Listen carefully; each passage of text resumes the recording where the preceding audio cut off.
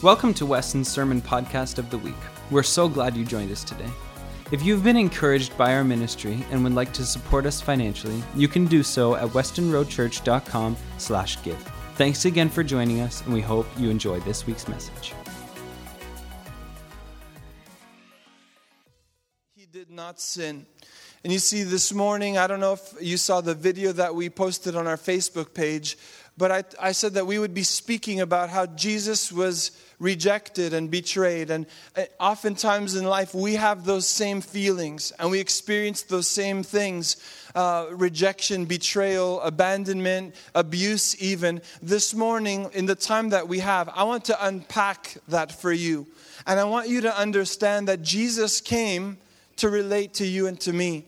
And so when we read this in Hebrews 4:15, we have this high priest of ours, and he understands our weaknesses. Why? For he faced all of the same testings we do.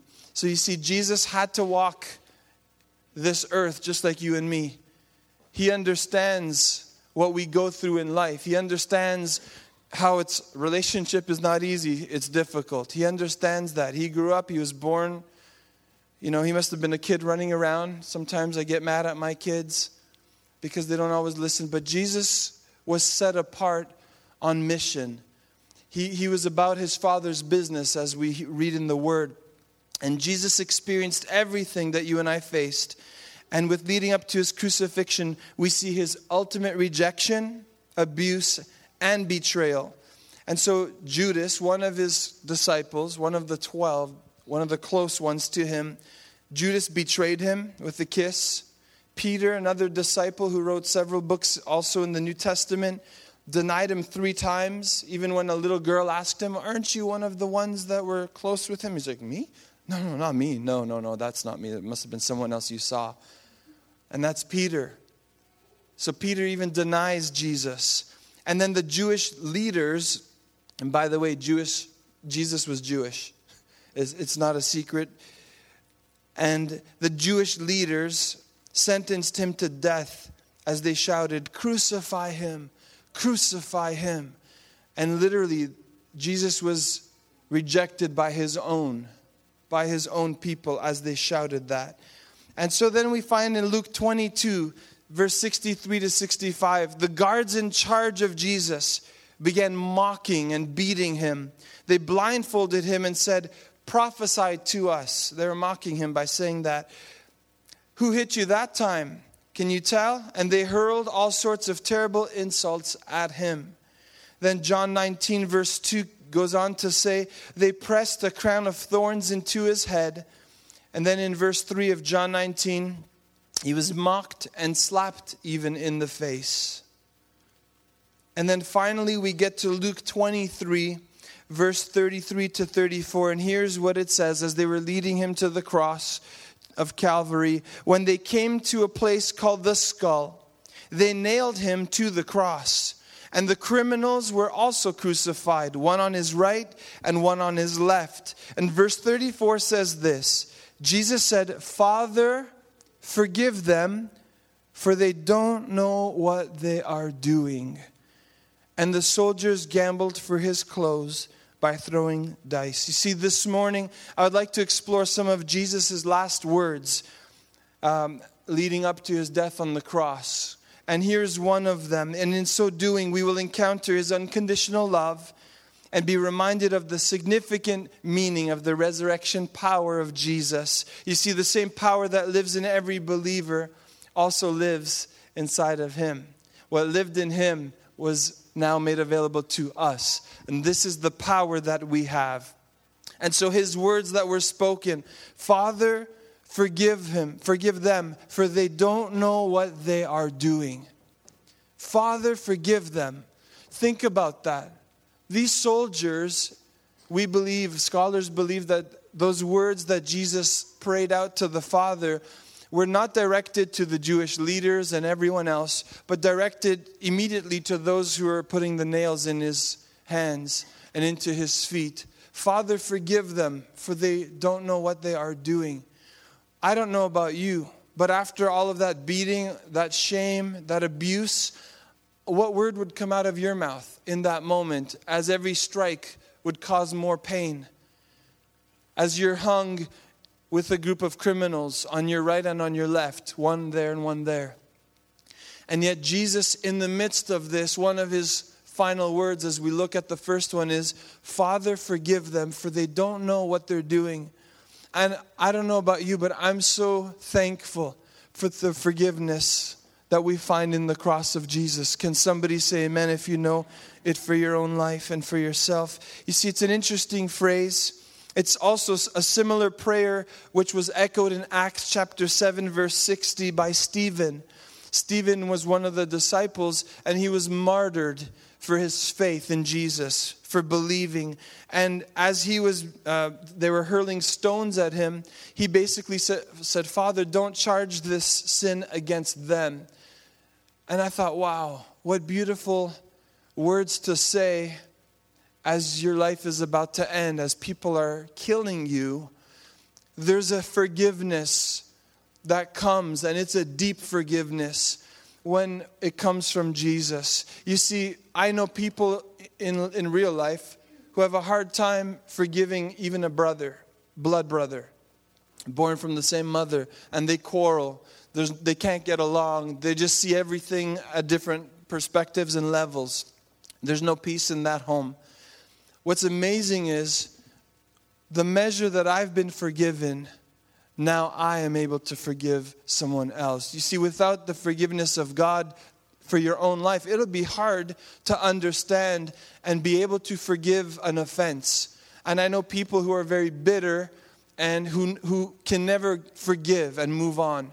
They just stay right there. And every time they see that person, it's like, and they storm off because they can't deal with it.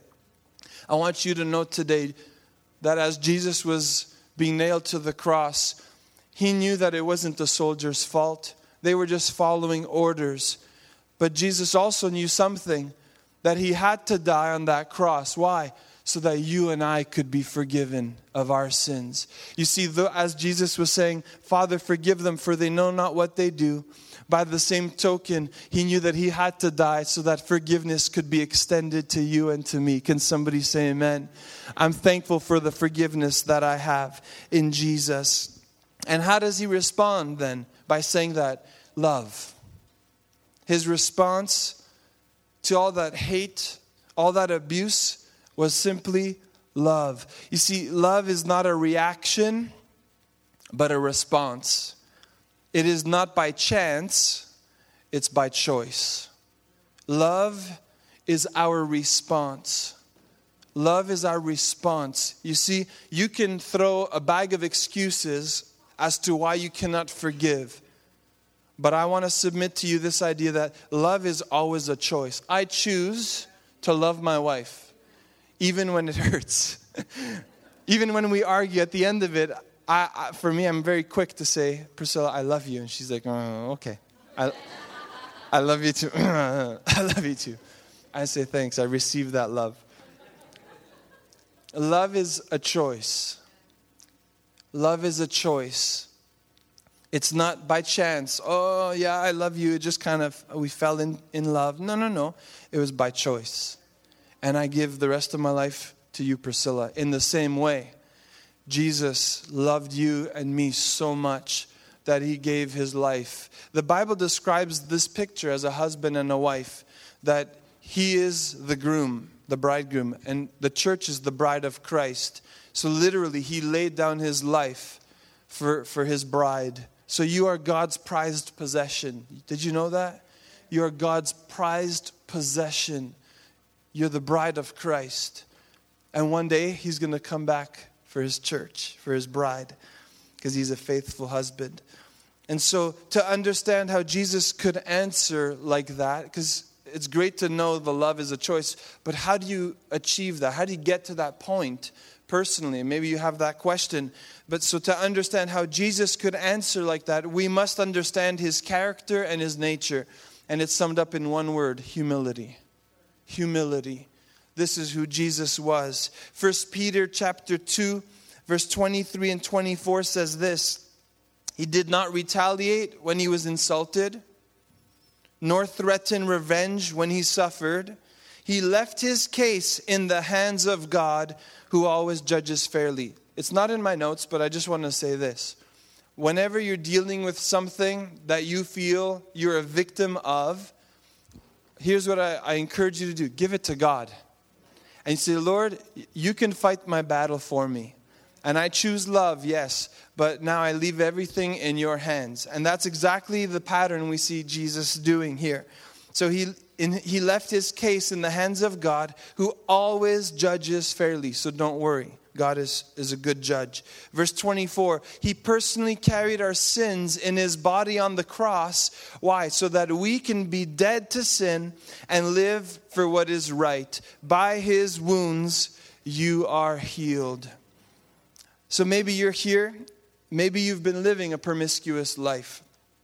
Maybe you've been dabbling in dirty sin. Perhaps you've fallen so far and so deep that you don't even know what you're doing anymore. And you're just like, I have no idea how I wandered and got this far from maybe a truth I once knew.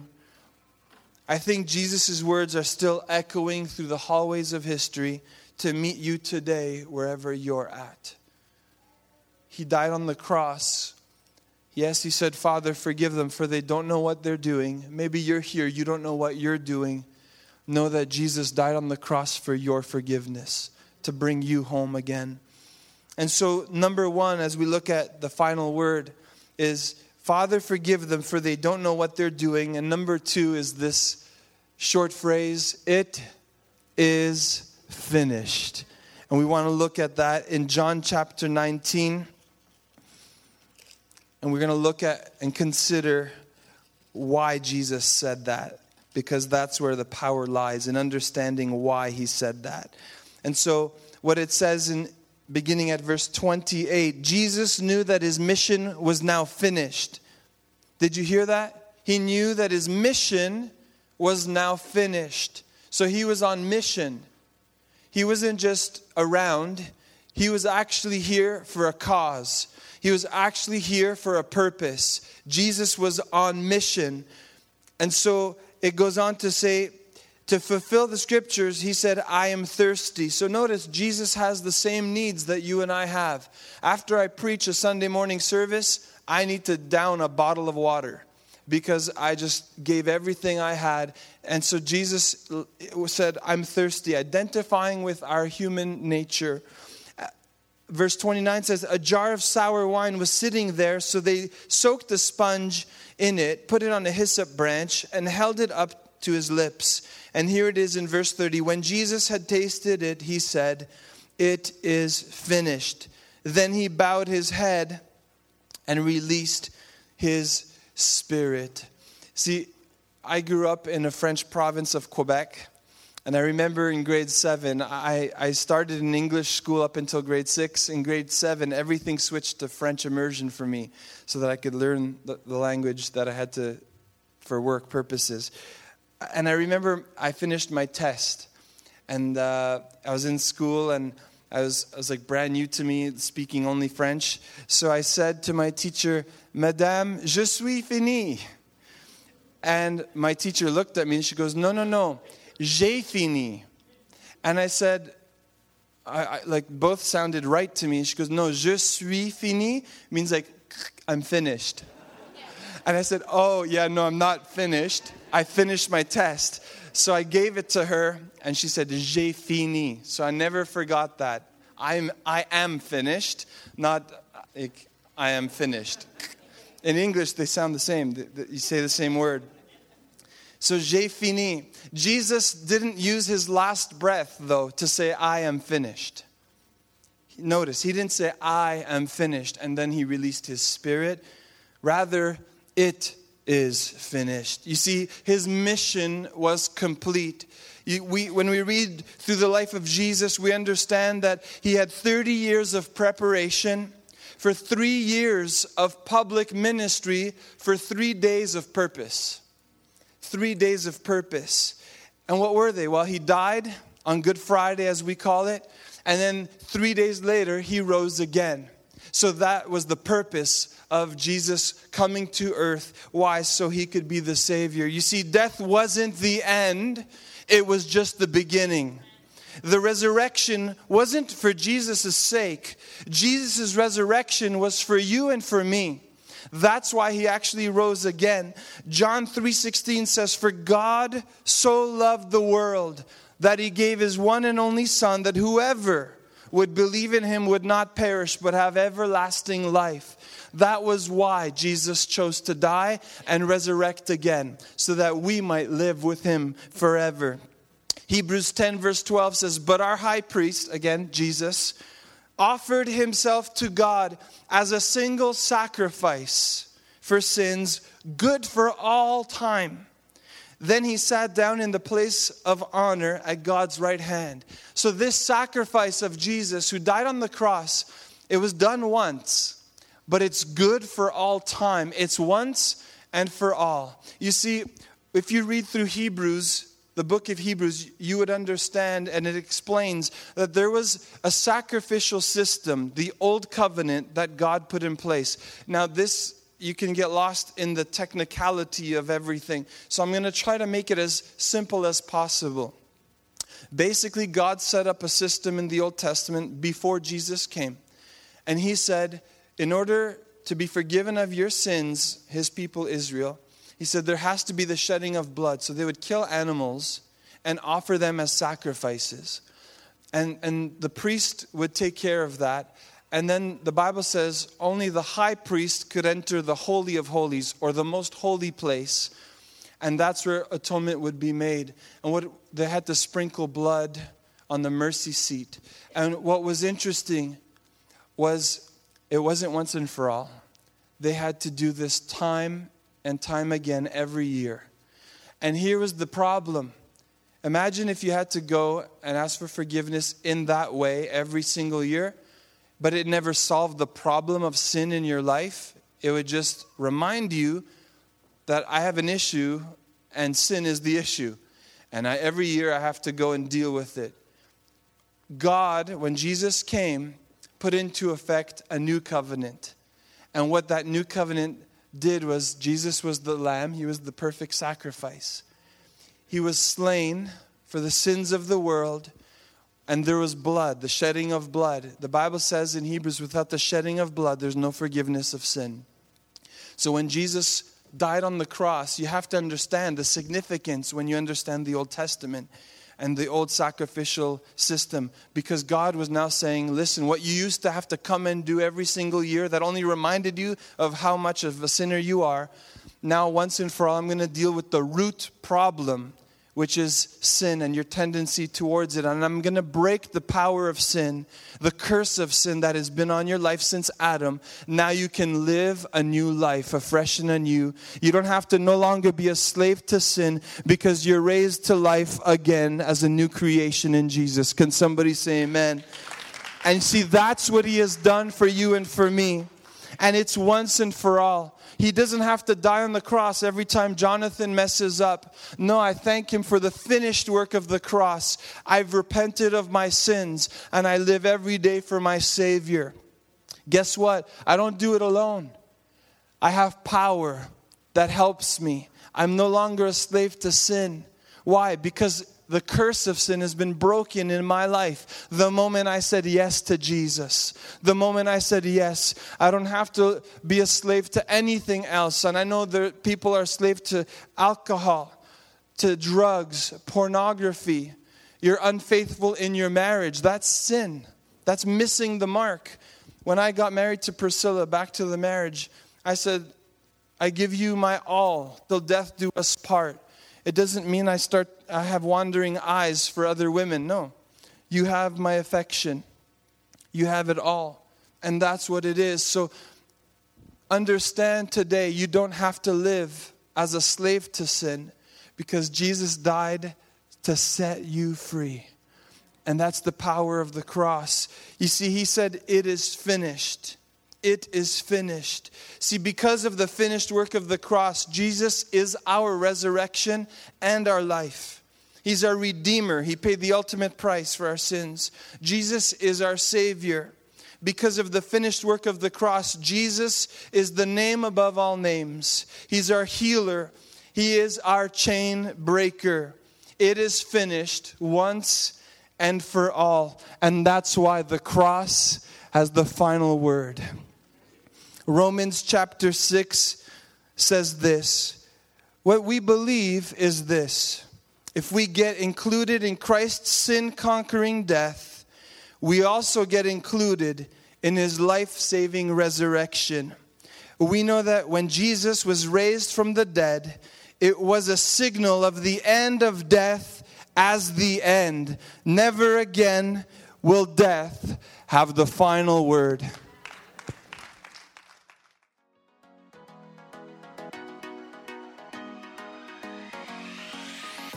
Thank you so much for listening to the Sermon of the Week. God wants to work in your life, and we want to hear about it. Please take a moment to share your story by emailing amen@westonroadchurch.com. Thanks again for joining us. We hope listening to this week's message has equipped you to be the light wherever you go.